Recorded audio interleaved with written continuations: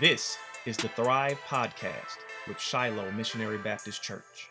And now, Pastor Fred Jeff Smith. Hello. Welcome to the T.H.R.I.V.E. podcast with the Shiloh Missionary Baptist Church.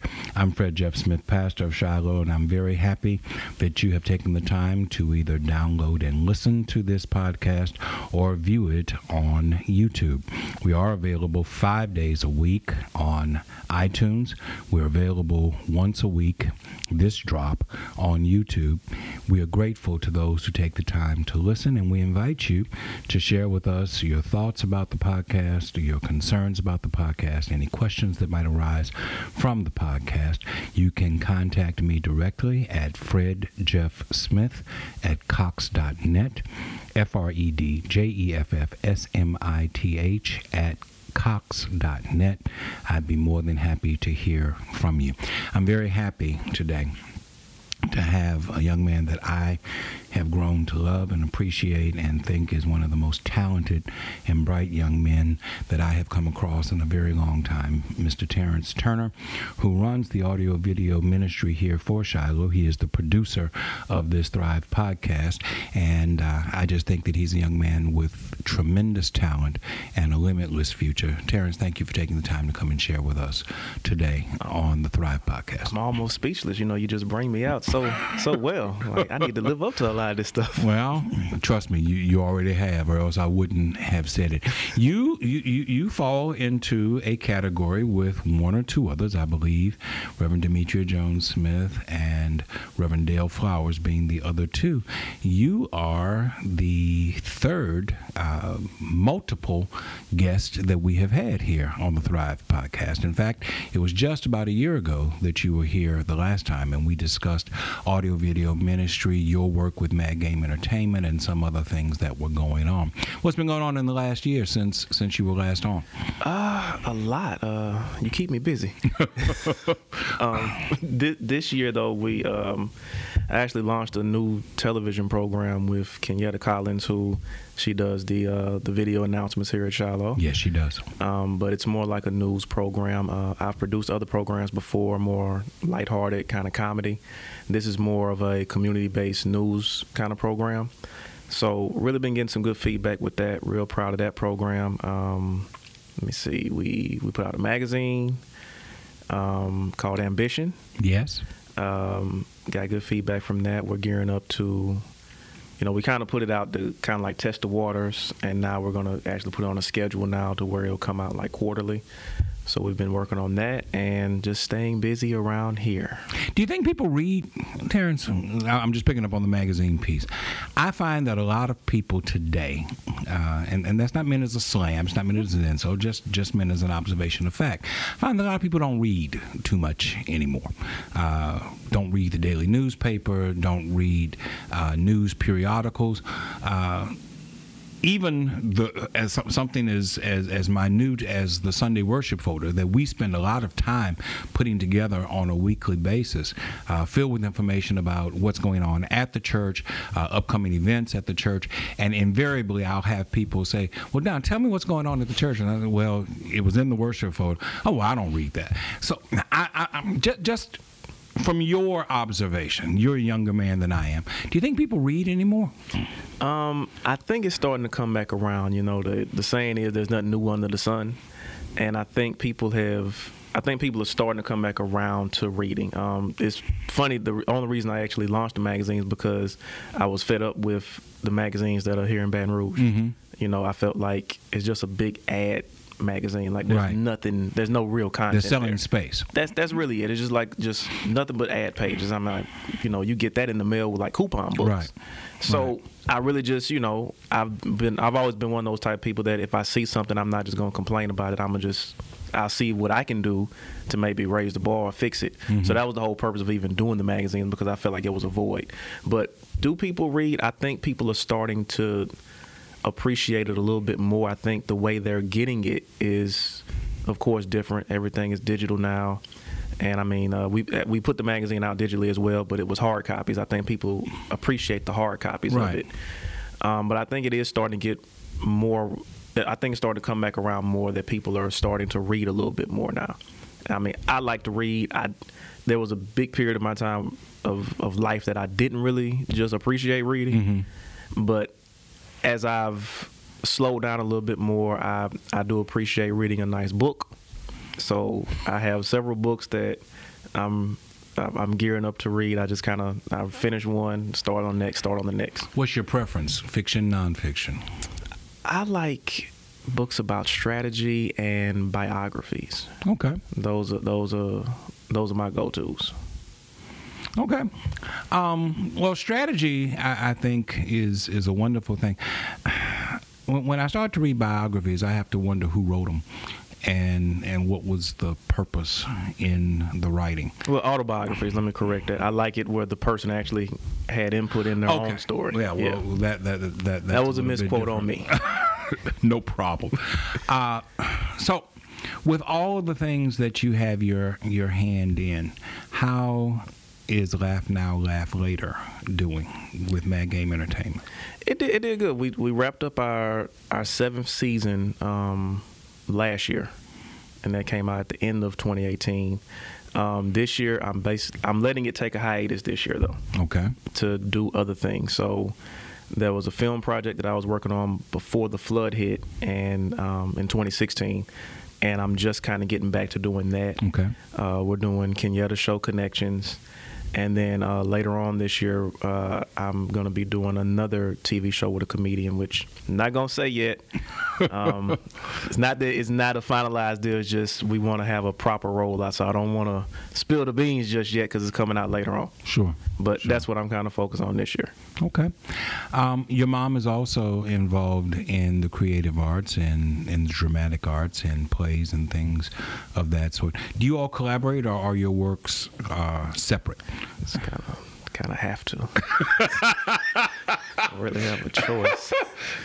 I just get calls and, hey, I need you to do this for me. I'm like, okay, well, that's just a son doing what his mom asks her to do. Yeah. Or asks him to do, I should say. But is there a formalized collaborative arrangement that you and your mother enjoy? Dr. Ava Turner. She called and take care of this for me. I understand. So that I guess it's under the umbrella of collaboration, but yeah, I get calls and do this for me. Oh, okay, Ma. That's kind of how that collaboration goes. Well, you're a good son. You're a good son. I try to be. Over the last year, we have done this podcast, and it was an idea that we came up with, and it started off one way. It started off more as me giving a series of monologues designed to try to develop a theological perspective on current events. It has evolved into something a little bit more than that, and I appreciate your input in the evolution of the podcast. As the person who usually sits behind the camera and observes every single one of these, how do you think the podcast is doing? I think it's tracking very well. And by the way, this is an online assessment. I didn't ask him this question ahead of time. He didn't know he was going to get asked that question. No, I didn't. I think it's tracking pretty well on both YouTube and on iTunes. The numbers continue to grow. And there's always it's always a surprise to me when I go back and I look at the analytical report, and it's like people in Australia listening. We just had 10 listeners in Australia this week. I'll look and I'll see on one day it had 60 downloads. Mm-hmm. And it's not just one particular episode. It's just all over the place. It's they went back and checked out this one and that one. So I think the fact that we've been able to produce so much content, it gives people kind of an option, almost like a Netflix option, where they can go back and they can, I guess, binge them. Mm-hmm. Where they I guess they're listening to them back to back to back. And it's not even the newest one. They'll go back and reach and get one from months ago. Mm-hmm. So that's the funny thing that I see happening. But I do think people are appreciating it. And I think with anything, it's just, it's just catching on more and more the more times that we do it. And then even with, I really saw an uptick of it due to your idea of putting out content every day. So not only having the interviews with people, but also Tuesday through Friday having highlights from the worship service and the Bible study. I saw a big influx of downloads after we started doing that. Okay. So that showed that people really just appreciate new content and different content, because the Bible study is different from the worship service, and the worship service is different from the actual podcast where you actually have someone on. So I think that they have different options, and it's just flourished. So from your perspective, that was a quantitative analysis in a qualitative way. And you have been here for every single one. It's funny when I invite people in and they come in, first question I ask just to try to get them comfortable, have you listened to the podcast? And when I get a 2-second pause before they go, yeah, I usually take that to mean, no, I haven't listened to anything. but they're trying to be polite, and I understand that. But you have been here for every single one of these podcasts. From a qualitative standpoint, how do you think we're doing, and what could we do to make it better, make it more relevant? But remember, the whole idea behind this was to reach a different audience from what we see on a Sunday morning or on a Wednesday for Bible study, to reach out into the community and beyond the community and share what we hope are relevant thoughts on current events and things that are taking place, and how they affect us as Christians, specifically as African Americans, as residents of this community, as residents in the South, things of that sort. From a qualitative standpoint, how do you think we're doing? I think we're on the right track. There are different things that I do kind of envision doing, and as far as just having different type of guests on, and not so much as that their standards or anything are different from us, but just different in general, just completely 180. I would love to have an atheist come on and talk, simply because I think that conversation is productive. To have a believer, someone who promotes believing in Christ and believing in God, to discuss that with an atheist. And I think people would appreciate that conversation on both ends, and maybe the atheist may walk away with something different. And it's not, you never come across like you're trying to convert anyone, or right. you're trying to get them to, make sure you come to church. You're right. not pushing it. I think that in our society, these conversations haven't happened. It's been, I'm on this side, I'm on that side, and the sides never meet. The sides never have any dialogue. And I think it bleeds into insults. Atheists, a lot of atheists that I've seen in the public eye, they always have this very snobbish way that they speak about people who believe. It's almost like, oh my gosh, you believe in that, right? Really, right? It's very, they have a very, I'm looking down on you kind of thing. Believers, we've had this thing where it's like, don't talk to them, they're evil, you'll go to hell. So, it's almost like, don't come in contact with them. You're going to hell! Yeah, like it's when like, you said that immediately came to my mind. You're going to hell! Yeah, they don't have they're not diseased. Yeah. You come in contact with them like, oh, I don't believe in God no more. I talked to an atheist today. So yeah. I would love to have someone like that. I would love to have, maybe a Muslim on, or maybe, an Orthodox Jew. Shiloh was a part of the Federation, well, it's not called the Federation of Churches and Synagogues, the Interfaith Federation.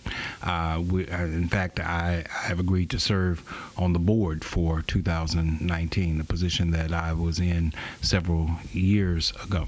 And I thought about the fact that it would be good to have people of different faiths to come on and utilize this platform as a means of sharing with the community, not just our differences in belief, but the commonality of our belief. And so I've had thoughts in that same direction. But that's something that we need to work on for 2019. Yeah, and you and I have had conversations even about just media in general, right? And how we have to start using whatever platform we have to start trying to control our narrative. I think for too long, especially with black people in this country, we've allowed ourselves to be defined, and right. we don't define. And it's not that we're not intelligent enough to define ourselves. Right. We haven't had the platforms to define ourselves. All the media companies, all the television stations, they're not owned by anybody who looks like us. That's correct. They're owned by other people, and we've allowed ourselves to be defined. And we have to start taking that power back and defining ourselves through whatever platform we have. So, the internet is great. That now we don't need $1 billion and a big satellite in the back and get satellites in space. Right. Sirius X. We don't have to do that. We can literally just upload our content to YouTube and people can get it that way. Yes. Or through iTunes, and it's global. It's all around the world. Yes. So I think that's the thing that we really have to start getting into is just, that's why I'm proud of the podcast, because it's another platform that we use to help define the narrative for us. Mm-hmm. Over the last year, what is your thinking with regard to community events? We are now 2 years into the Donald Trump experiment, which is a nice way of saying his first term as president. We are well into Mayor Sharon Weston Broom's first term as mayor-president of East Baton Rouge Parish. Governor John Bel Edwards of Louisiana is going to be seeking re-election later this year. That's our national president, our state governor, our local mayor. As a young man, 34, 35 years old, what are your thoughts about where we are as African Americans in relationship with government, local, state, national government? My thoughts on that are it could actually seem slightly bleak, and that's only because I'm not a surface person. True, I think Louisiana probably has the most judges out of every state that are black. And that was even thanks, if you go back to Governor Edwin Edwards, that started happening under his administration, where more and more black judges were appointed to these different positions. I don't think that it's really changed the landscape that much, because these are surface positions. They're still answering to certain people. I think the way to change the landscape is, and it's a quote that I love, you're either at the table or on the menu. And I think that a lot of our elected officials that even look like us, they're keeping us on the menu. They're not getting a place at the table. Mm-hmm. And it's evident with the policies that are constantly passing, with laws that are in effect.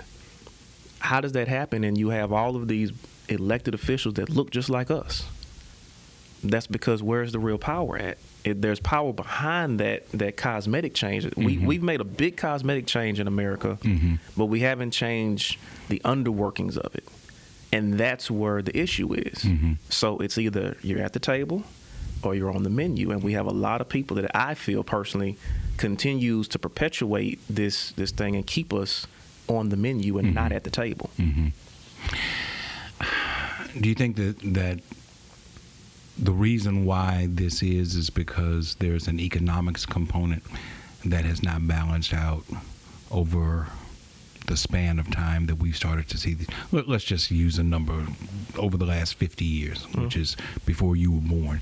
But there's still an imbalance in economics with regard to African American wealth versus Caucasian wealth in this country, in this state, in this parish. And as long as that imbalance exists, then you're going to continue to have these kinds of problems. That's my perspective. I'm asking, do you share that point of view? No, it's absolutely true. It's definitely based on economics, and when I say people of, that have positions that when they speak, millions of people hear their voice. I use a prime example. I use him as an example. Hope that's not a problem. Look at Minister Farrakhan. Okay, you have someone who in the 90s when I was growing up, I remember he held the Million Man March. And then, what was it, like a couple of years before, what was it, like 2013 or 14 or something like that, he had like a second annual Million Man March. My issue with that is you assembled all of these people. What was the plan? Mm-hmm. Did you do it for cosmetic effect? Did you actually lay out a viable plan of, okay, we're going to group our resources together. Individually, we don't have a lot of resources. We don't, but let's develop our own network of power. If you look at other ethnicities that come to this country, and granted, yes, we've had laws against us. We've had certain battles that other cultures, no other race or ethnicity in this country has ever had to face. Yes. Trust me, I completely understand. I'm not skating over that. But what I'm saying is our mentality towards each other has to change, where we get together and we group our resources together and try to change it for later. If you look at Asian people, if you look at Middle Eastern people, when they come over, they start a business, and it'll be the whole family and they're working together, and they build something, and they build enough money and enough resources where they send their children to go be lawyers and doctors. Now they're creating a network of power, because now, okay, my son is a doctor, he can do this. My other son is a lawyer, he can do this. My daughter, is an accountant for this. You're spreading your people out, because now you develop resources, you got like a foundation, and you spread your people out, and now you're creating a network of power. I know every black person can relate to this. They've been on their job and they've heard a white coworker say, I don't need this job, I can always go work for my uncle in Idaho doing whatever. Black people, we don't say that. No. So when are we going to start? We have to patronize our own people. We have to develop our own business. It has to be some kind of entrepreneurship to where we know we can count on each other. I've heard this statement before too, and I've only heard it within us. Don't hire your friends and family. But everybody else is hiring their friends and family. Why is that only, going through our culture where we feel like we can't hire our friends and family because, they ain't going to work right? But everybody else is doing it. There's an inherent mistrust that exists within the African American community that is difficult to dispel and difficult to overcome, and is constantly reinforced whenever you have a negative experience hiring friends and family. One of the chief complaints that I have is that as professionals, African Americans only get one shot. If you go to an African American doctor and have a bad experience, no other African American doctor is going to get your business. Same thing is true with an African American lawyer. Same thing is true with an African American accountant. If that sounds hyperbolic, it's only slightly so. We will give others 2 chances, 3 chances, 4 chances, 10 chances. But when it comes to one of us, one who looks like us, one who's had an experience similar to ours, they get one shot. And if they fail, if they are corrupt, if they are inexperienced, if it does not work out to our satisfaction, the word on the street to everyone who we can get to listen to us is, don't go there. Don't trust those people. They can't do what you need to get done. How do we overcome that kind of that's not others saying that about us. That's us saying that about ourselves. Well, it's a two-way street with that. One, the person that's in business, you have to keep showing up and try to do the best that you can. And when people see that, eventually you're going to do better if you keep putting forth the best effort. But if you come into your business and you're lackadaisical about it, then people are very warranted to say this about you. But if they come in and, if the first time I come in and the service wasn't that good, but at least the food was good, you got to have some kind of bright spot there. Right. So if I come into a restaurant, the service is horrible, but the food was good. Right. I'm willing to give you another chance, because if you're just getting started, you may not have been able to hire the proper staff that you want.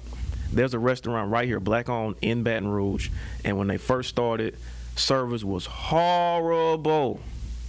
I gave them 3 more chances after that. And eventually they got it right, and it became my favorite restaurant, and I would go there on a regular basis. Because I said, me being an entrepreneur myself, I know how it is when you first start. You don't have everything. You know, you may not have all your resources, but there's never a perfect time to just start. You got to just start. Right. There's no, you know, there is no, well, the moon is going to line up with the stars and it's the perfect time to start. Now, it's never going to be like that. Right. So I applaud anybody who starts a business. And I remember going, I mean, it was 2-3 times. It was just like, oh my God, the service is horrible. At least the food is good. But man, I had to wait, 45 minutes for my plate. Yeah. And I would still tell other people, make sure you go check them out. Make sure you go check them out. Because if we continue to still, despite that, if we can look past that a little bit, Mm-hmm. give them a little time, they'll get on their feet and they'll be head and shoulders with everybody else. So, but they kept at least having good food. Now, if I go there and the service bad and your food bad, then, Yeah. I can't. But Yeah. at least the food was good, and that kept me saying, okay, I might wait a couple of weeks before, let me see if they staff up a little bit better this time. Right. Go again. I see some improvement. Go again. I see a little bit more improvement. Went to the 4th time. Everything was clicking like it should have been clicking. Mm-hmm. Okay, that's what we have to have a little bit more patience, because we're coming from a background to where, maybe he couldn't get a $50,000 loan to start his business. He just started with whatever he had. Right. We got to be a little bit more patient with our people, but our people also have to show improve with their business. I think that's a valid point. The spirit of entrepreneurship within our community, I find, is high. There are a lot of people who want to be entrepreneurs. They want to be their own bosses. They want to have more control over their financial futures. But the risk that's involved is sometimes prohibitive to their following their aspiration. Entrepreneurs, for the most part, aren't going to have insurance, aren't going to have a retirement program. It's going to be a long time before you see a 6-figure income, because everything that you do has to be reinvested back into the business in order to make it survive. And as a result, I think that there are a lot of people who have who are motivated and interested about becoming entrepreneurs, but simply aren't in a position where they feel like they can take that risk. And that's where financial support becomes so important. I don't think that kind of fear is unique to the African American community. I think that people of all races suffer the same fears. They have the same concerns. But I do find that people of a different hue have different resources from which they can get their investment dollars than we do. And unless and until African Americans who have made it are willing to reinvest in their community by investing in the entrepreneurship ideas of those who are coming behind us, then we're going to continue to have these problems. I agree, and I mean, that's when Mitt Romney was running for president. That's what made him seem so out of touch. He said, "Oh, just go to your parents and ask them for a loan." Everybody know I had that. That's what are correct. you talking about? You was so out of touch. But I mean, and that's what I even meant with people who are in positions of power where their voice speaks volumes and people can hear them.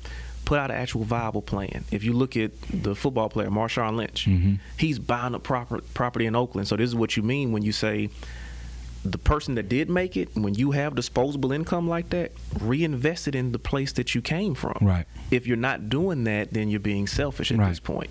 Because you have to realize it is bigger than you. Just because you made it, that doesn't mean anything, because if you're the only one there, you're still on an island by yourself. And an island is vulnerable to attack. So the people who, all of our high-powered doctors and lawyers that really made it and they made a name for themselves. And professional athletes. Professional let's athletes not leave as them well. out. Yeah. No, let's by no means let's not leave them out. But when you've made it and you have that disposable income, if it's not going to hurt you, which it's not, reinvest into people. They can't go get a bank loan, but if you even when the point that I made earlier, where the friends and family thing. yeah, that's true. If you know you got a relative or a friend that's not going to do right, then by no means hire them. But you have friends who you know who are responsible. Right. You have family who you know will be there and will be diligent and will work hard for the greater good of the company. You know that. So that rule is, to me, the rule needs to be explained more. Mm-hmm. Certain friends and family don't do business with, because we all got friends and family that I got friends right now. I wouldn't. Yeah. There was no way I'd bring them around. We've all got an Uncle Junior. Yes. Uncle Junior ain't gonna get along. No, we know what Uncle Junior gonna do. I understand. But we have to have a bigger picture in mind, that we have to start controlling our own stuff, because if we don't, then we're forever going to be on the menu. When you have people like I brought them up earlier, Farrakhan, you assembled 1 million people and you didn't put out a viable plan. Mm-hmm. It's just a bunch of puff. It's just a bunch of, it ain't right. Well, that's okay, Captain Obvious. I get it. I don't need you to tell me it's not right. I got 2 eyes and 2 ears. I can see and hear it for myself. Yeah. What are we doing about it, though? What happens after that? He assembled all them people on a Sunday, and on Monday they went back to work. Yeah. And did what? Yeah. We're just going to go back. Okay, we'll go back to my 9 to 5 now. Yeah.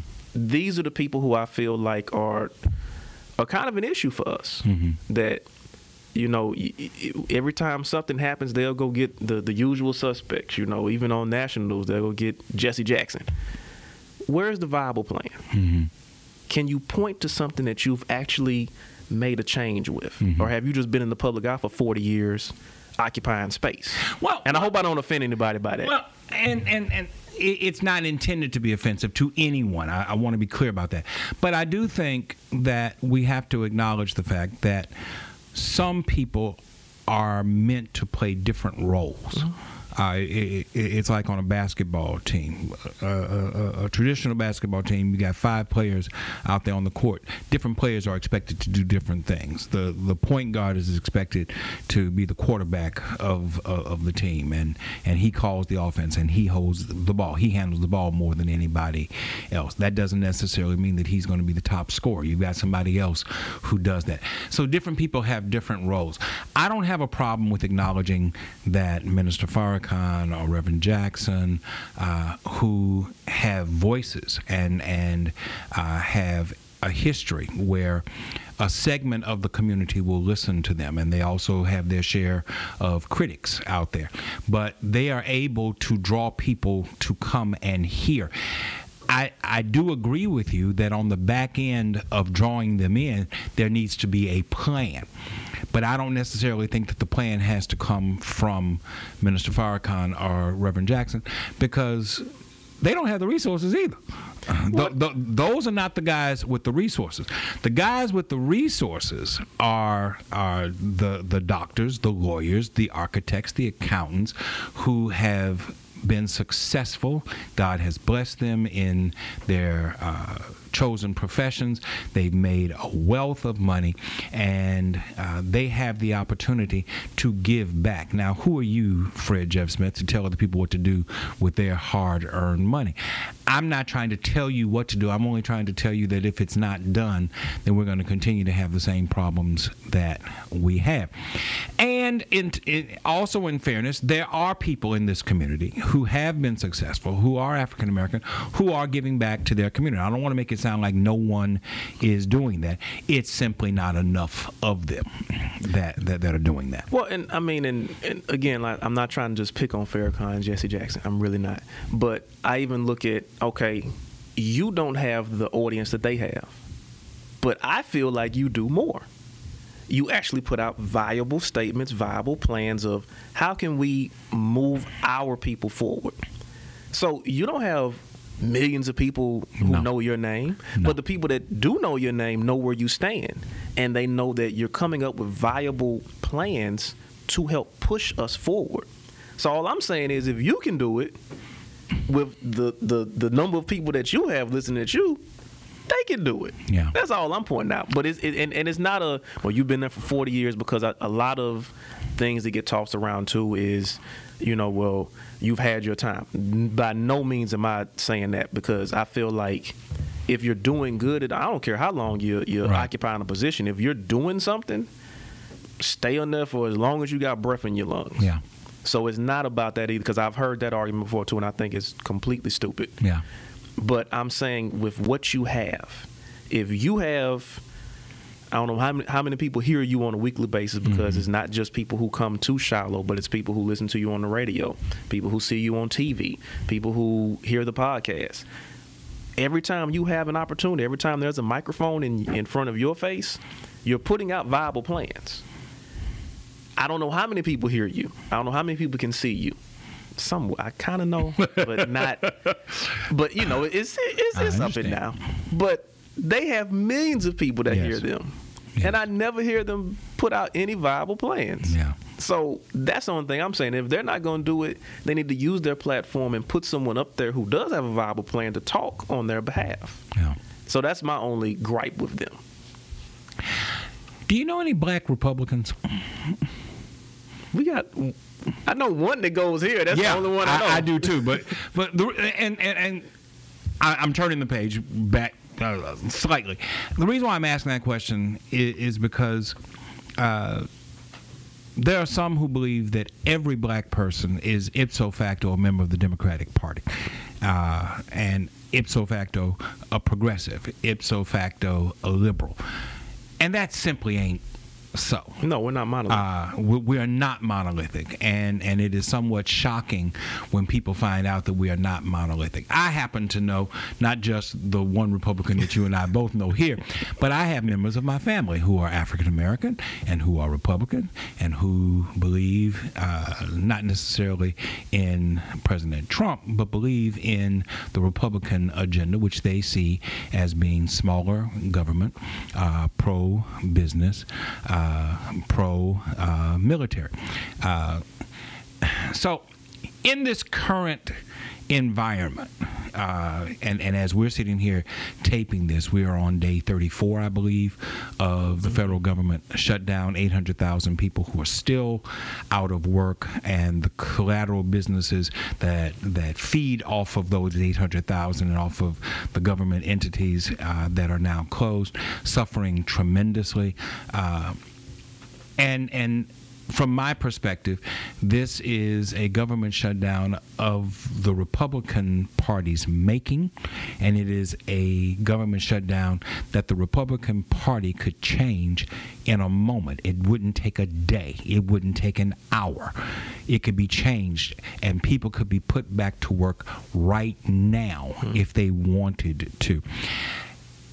I was just curious if in your interactions with African Americans who happen to be Republican, they have offered to you an opinion, a thought, a belief system that justifies what is currently taking place, the level of unnecessary suffering. Everybody suffers to some extent, but the level of unnecessary suffering that is taking place in this country. It's funny because, not funny, ha-ha, like funny, ironic. But a lot of black people I know are financial conservatives, and they're Democrats by society. Right. And social liberals. Yeah. So it's funny because they'll say, hey, I'm with tax cuts, but I'm not with that. Right. And that's what, I really feel like there needs to be more than a two-party system. Mm-hmm. I think the two-party system is what's really kind of ripped the country apart. Mm-hmm. It's Crips and Bloods. That's what it is. And coincidentally, it's red and blue, too. Right. I think that's kind of ironic, too. Yeah, I hadn't thought about that, but yeah, it's straight up gang mentality right now as far as the political party is set up. And I think that there needs to be a viable third or maybe even viable fourth party where there's more of an option, there's more of a choice. I think we've given the political process a monopoly to just two parties, where it's like, okay, you either got to be here or there. And I don't think a lot of people are not just hardline conservative on every issue. There are not a lot of people who are hardline liberal on every issue either. And it's like, but you're forced to either pick a side. The people that I know that lean more conservatively, the only thing they've offered up is that, the same argument is financially, this is what they believe. Mm-hmm. They're just not with all of that. I know some white Republicans who are not with that hard line right, just all the way conservative Tea Party mentality. They're not with that at all. I recall even when I was doing some work with a government agency for media, and the guy, I won't mention his name, but the guy, I mentioned this other person's name, Woody Jenkins was speaking somewhere. And this guy said, okay, I'm not going to be there. I understand that. And they're both Republicans. Right. He says, I can't be seen in a room with him because he's a different type of Republican than I am. Most assuredly. And when he said it, at first it kind of went over my head because I'm like, all of y'all are Republicans. No. He's like, no. He's way different than me. He's way different than me. And that was, he would not go in, he was an invited speaker and everything. He turned it down that day. Right. So it's funny when you have that because, sometimes I think I think everybody has their bubbles. I think we think that that side is monolithic as well. Mm-hmm. And they're actually not. Yeah. The difference being, and I agree with you, they're not monolithic, but the difference being, now they benefit monolithically, and they hang together a little bit more. Even the guy who doesn't side with the Woody Jenkins form of conservative, but he's not going to publicly come out and say anything. He's not going to say that, and he's not going to vote for a Democrat either. No, he told me that's not going in a side room. Right. He didn't come out and say, but I'm staunchly against that guy. But when you hear what I consider to be idiotic comments, like Representative Scalise saying the other day that Speaker Pelosi is the reason why there's not more minority membership in the United States Congress. I don't know what form of logic gets you to the place where you say the Democratic Speaker of the House, who is a representative of a district in California, is so powerful that she and her ilk are responsible for a paucity of minority leadership in the Republican Party. What form of thinking allows that to make sense to you? That you say this in front of a microphone, in front of a worldwide audience. And someone, again, media, we got to do a better job, media. Whoever was interviewing them should have said, and what have you personally done then to change to bring in more minorities within the Republican Party then? We got to stop allowing people to just say stuff and not call them on it and not say, no, you can't just say that. That's the whole purpose. That's the whole reason why we have 45 up saying that, the government shutdown that's on Nancy Pelosi. Like, we didn't have a camera in the room when you said, I'm going to shut the government. I'm going to shut it down. I'm going to own it. It'll be mine. Yes, that's what he said. To quote the previous president during his debate with Mitt Romney, get the transcript. Like, can we get the transcript? Like, you said these things. Yes. You said for 3 years Mexico would pay for the wall. Now you're saying, no, we got to put it in the budget now. Yeah. We're not holding anybody to their word anymore. Like, I thought that was isn't that what got the first Bush outed when he said no new taxes? And they played that back and back, and it's like, oh, now we got to vote you out now. But times have changed. Times have changed tremendously. Yeah, and it's hard to have productive dialogue, productive conversation with people who have become so tribal. Crips and Bloods. And Crips and Bloods. And the problem with that is we're caught in the crossfire. Mm-hmm. African Americans, by and large, are caught in the crossfire. We are not as economically equipped to deal with these issues. We are not politically strong enough to overcome these issues without help from other groups of people who share our values, and yet we don't want them to become paternalistic, because that's problematic also. And so the quandary for us, I started this whole conversation with local, state, national. The quandary for us is that even though we have a position, and we think that it is both a right and a righteous position. We don't have the efficacy within ourselves to put forward that position in such a way as to generate change. And so it becomes necessary for us to stand on our position and compel others to see things from our point of view.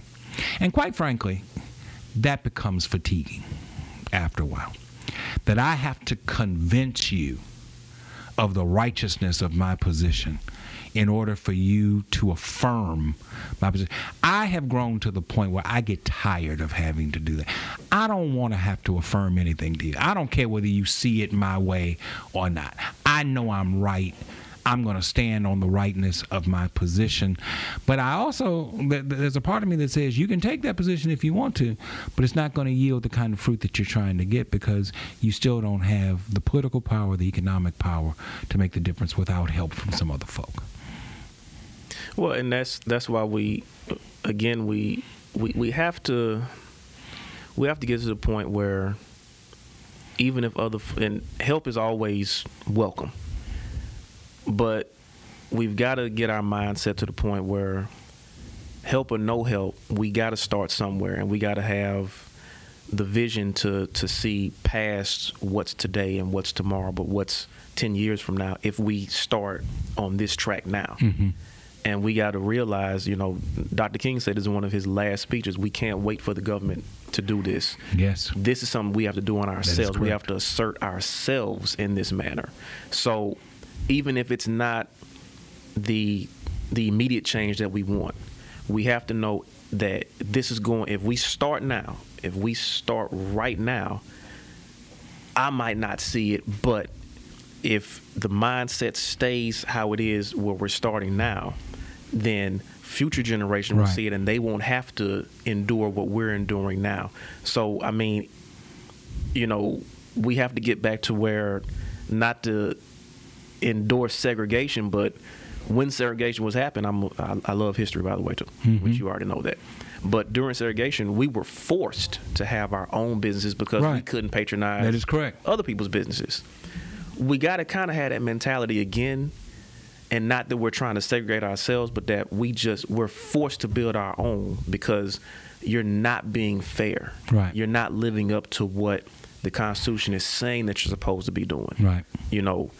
We don't have the option to say, I don't need this job because I can go work for my uncle in Idaho. Right. But we have to get to that point to where we have that option. And the only way we're going to do that is we got to start somewhere. So a pebble starts small, but it can go into an avalanche. We got to remember that we can create an avalanche. We just got to start with our pebble. Right. Dr. King also said that we can't depend solely upon leadership that looks like us if they didn't really come from us. Mm-hmm. I've been posting on Facebook for the last couple of weeks.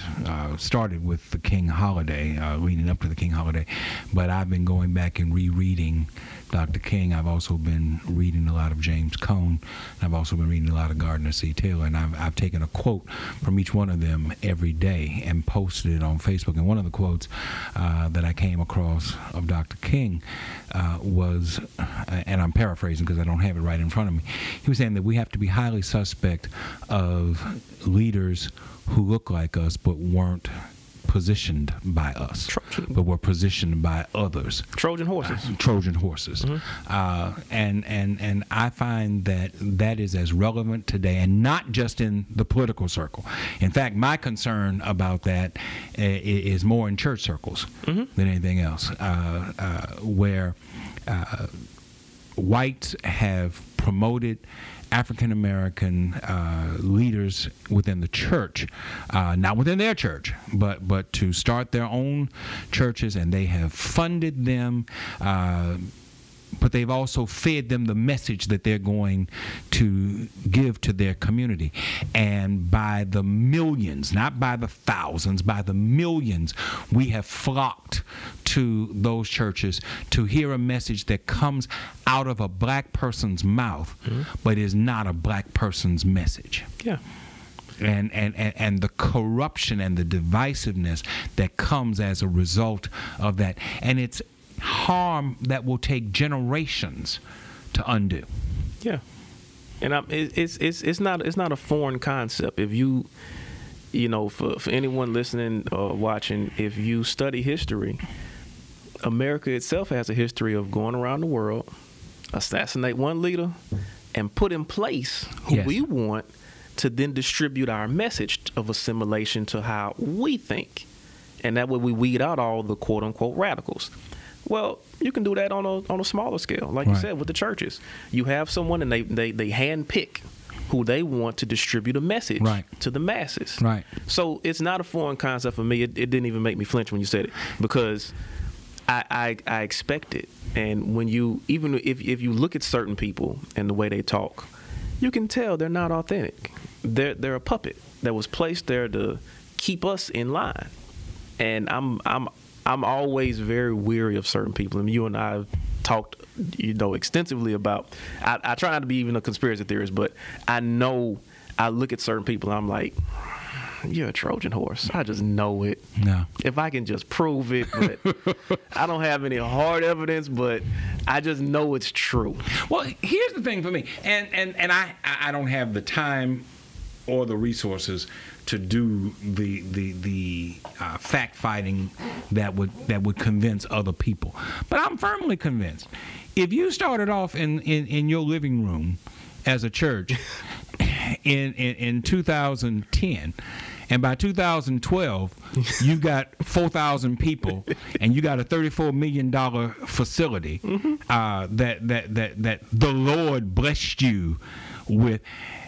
That didn't just happen by accident. No, that was completely by design. That happened because somebody out there pumped your ministry with money so that you would promote their message, and more important, you would not promote the actual gospel.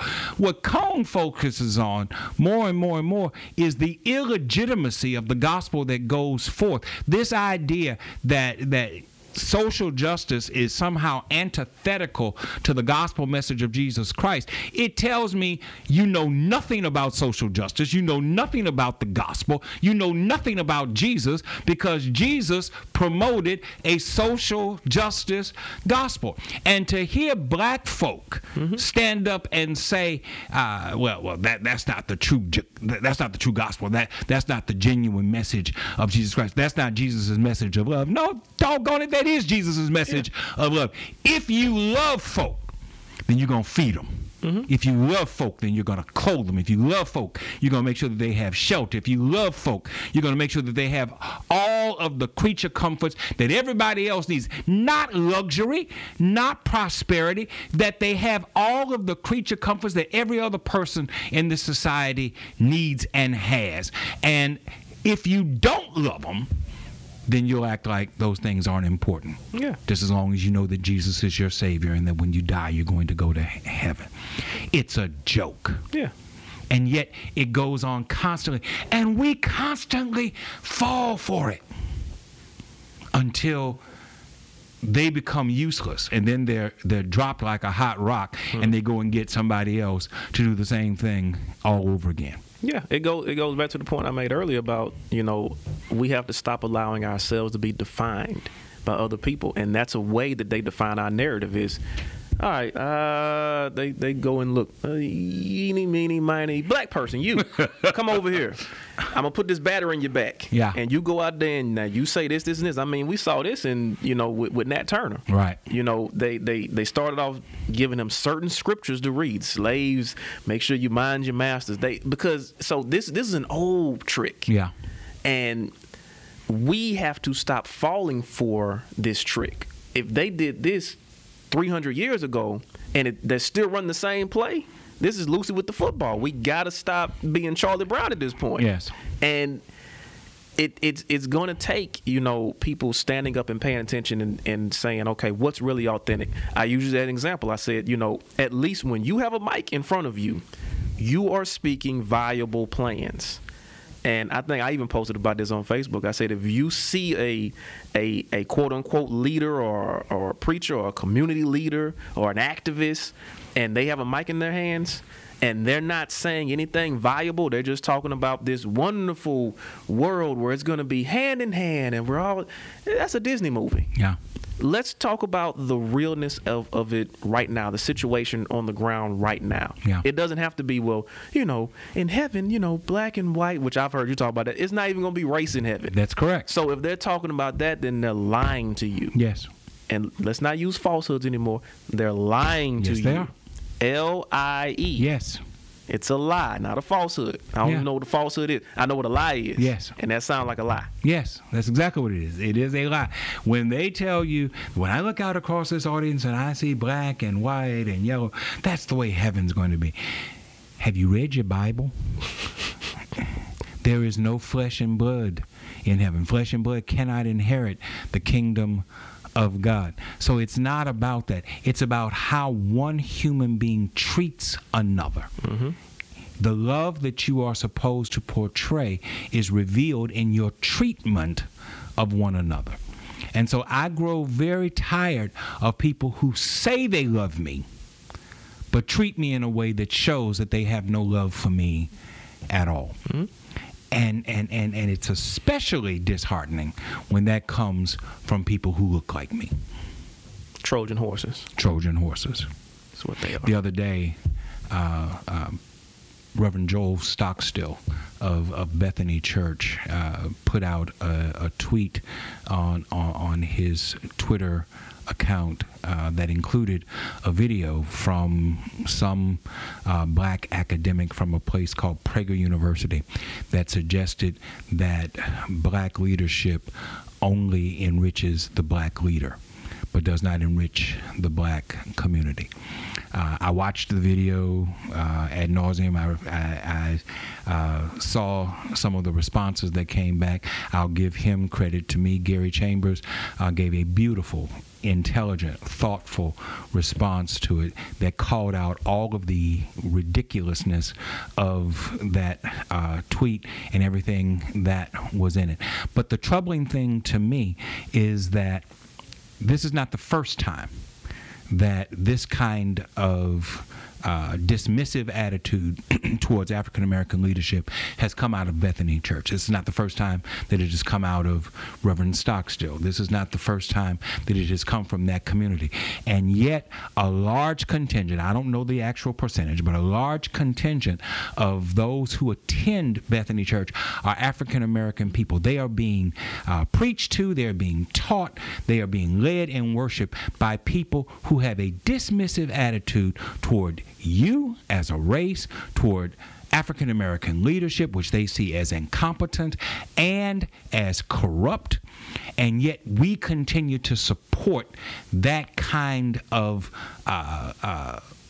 ignorance, that kind of meanness, that kind of divisiveness, that kind of strategic effort to dismantle African American leadership within our community, and we support it and we defend it. Well, let's just call a spade a spade. I mean, it's in their best interest. When I was younger, my dad always told me, if you want to find the solution to the problem, follow the money trail. Mm-hmm. So it's in their best interest if I can hold on to this big black contingent that I have coming to my church every week, giving me money. And if I paint this picture like, you come here and everything is just great, and over there, see, they're talking about negative stuff, racism, and shudder the thought. That's, it's in their best interest to promote this and to say, no, over here it's fine. And you're sitting right next to somebody who probably votes against your interest every day. They don't share your same your same struggle. They don't even take up your plight. And if they're poor, they're not only voting against your interest, they're voting against their own. Yeah. This current administration is not just against people of color. Mm-hmm. It's against people without wealth. Well, see, white people need their own NAACP to show them that, you're being led astray.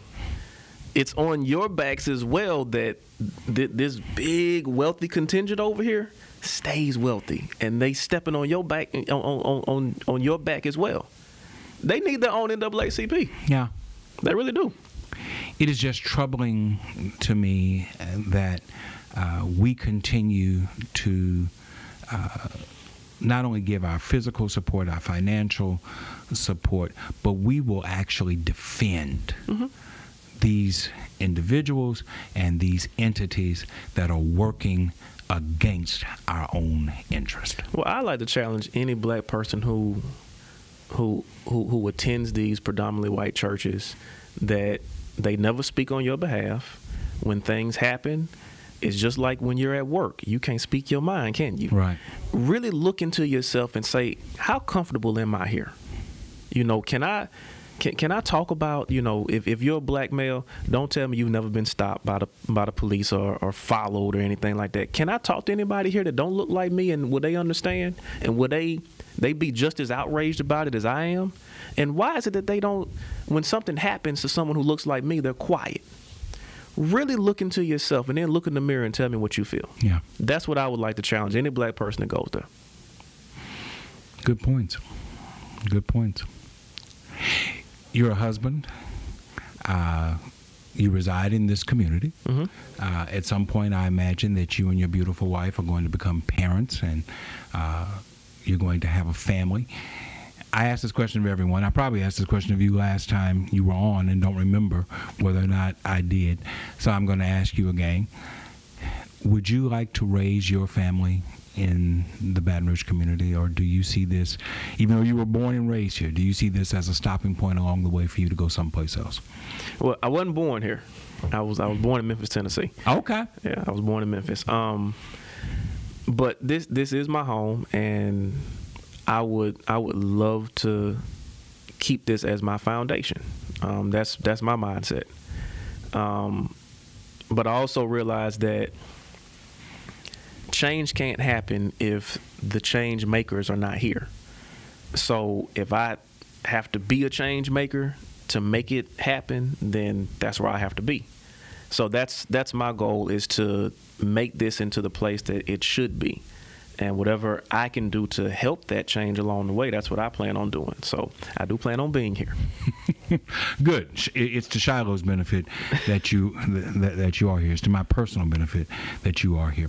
One of the things that I have appreciated in the time that we have worked together, which is now getting on towards 6 years, is I have watched you bring in with you, as a part of your group as you conduct your ministry here at the church.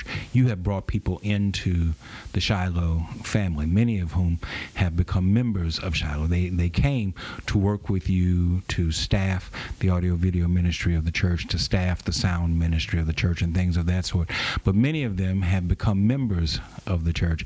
And what I have seen happen as a result of you at the hub, you at the center, is that you have surrounded yourself with some very talented people who have then brought their talents with them to the Shiloh family, and Shiloh has been blessed as a result. My question to you about that is, do you see that as being the most important aspect, the most beneficial aspect of your own entrepreneurship? Take it away from the evangelism aspect, because it is evangelical, but I want to look at it from the standpoint of the fact that you are your own entrepreneur. You have your own entertainment company, and many of these people who have come with you to Shiloh are people who you surrounded yourself with as a part of Mad Game Entertainment. You have given these people jobs.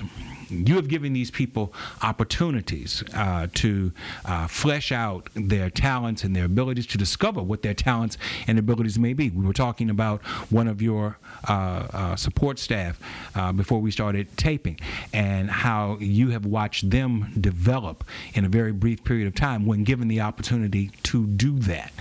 Do you see that as one of the most beneficial, one of the most important aspects of your entrepreneurship? Absolutely, because if I can make everyone else around me better, then that's the best insurance policy in the world. Because if I happen to come on hard times or stumble, if I've been able to empower them to where, okay, now they can take care of themselves and other people, then they can extend that same courtesy back to me. Mm-hmm. And I'm not doing it like in my mind, like, in 10 years, I'm not like the golfer, like, one day, I'm going to call on you for a favor. That's not in my head, but that's just how I look at it, is that if you invest in people, people will take care of you as well. Mm-hmm. One thing that was always impressive about me is, you always say, this is it for me.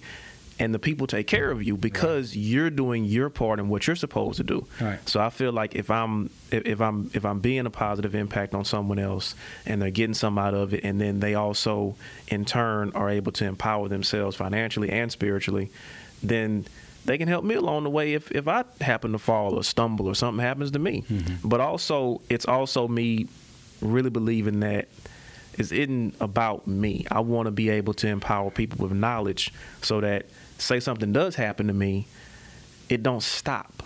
I don't want to, if I get sick or, if God forbid I died, at an unforeseen age. Mm-hmm. You're not, Shiloh or anything else that I have anything to do with is not sitting around saying, okay, what we gonna do now? He was the only one who knew how to do X, Y, and Z. Right. But if I've shared that knowledge with other people, it keeps going, and that's what makes a strong front, I believe. Mm-hmm. If you look at history, when Dr. King was assassinated, a lot of things stopped, and I don't think he planned it for that way. Right. But there were people who chose either not to pick up the ball, or they picked up a different ball and went another way. Right. And I would like for if anything happened to me, the ball we can still get to the end zone. Right. Right. One of the big differences, and we're moving toward a close. That's a preacher phrase. As I move toward a close, one of the things that I appreciate about the church, about a church like Shiloh, and many of the African American churches in our community, is that there is a longevity attached to the church. Shiloh is 146 years old, and be 147 years old at the midpoint of this year, around August of this year. And we are not the oldest African American church in this community. Mount Zion is older than us by some 10 to 12 years. New Prospect Baptist Church, I believe, is older than we are. But you have any number of churches that are either beyond the century mark or approaching the century mark in age. And when you think about entities that are uniquely African American, that are singularly African American, there are very few that have the longevity as the African American church, not just Baptist, but the African American church of whatever denomination that you happen to be a part of. As a result of that, not only are we hubs of spiritual value and spiritual promoting spiritual beliefs or religious beliefs, we are also the economic hub of the African American community. Still, in the year 2017, generally speaking, the only businesses that black folk own are the black church and the black funeral home. Just about every other business is gone. Mm-hmm. Black grocery stores, black department stores, any of those things, they're gone. And what we have are the black funeral home and the black church.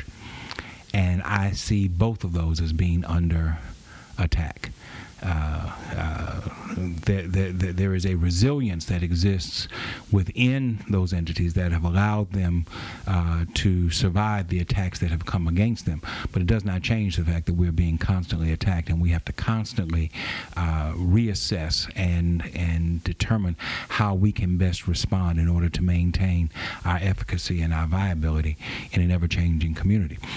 the attacks are not always coming from the outside. Quite often, there are problems that exist from within.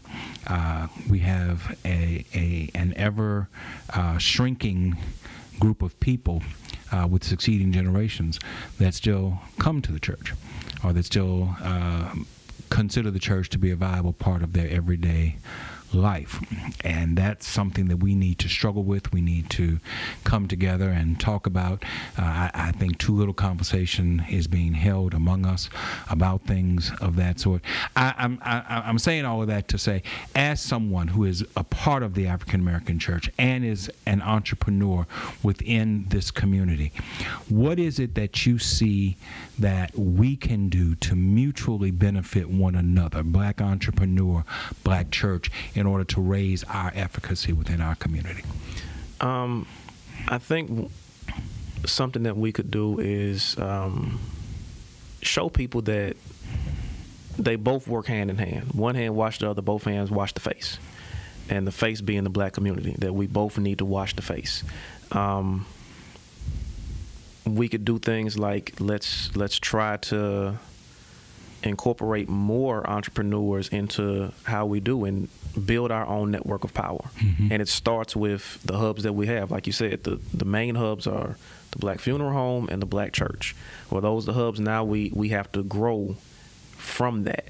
So just within the church, you'll find there's a network of power just within the church. And Shiloh, I have to commend them, because Shiloh, I think, publishes, every year, every 2 years, their own directory of businesses of people who are in the church. And right. You can scroll through there. You can find everything from a nutritionist to a mechanic to someone to fix your AC, or someone to, build you a house, contractors. Everything is listed in there. We just have to do more collaboration, even between churches. Mm-hmm. It might be, maybe a directory between 3 churches.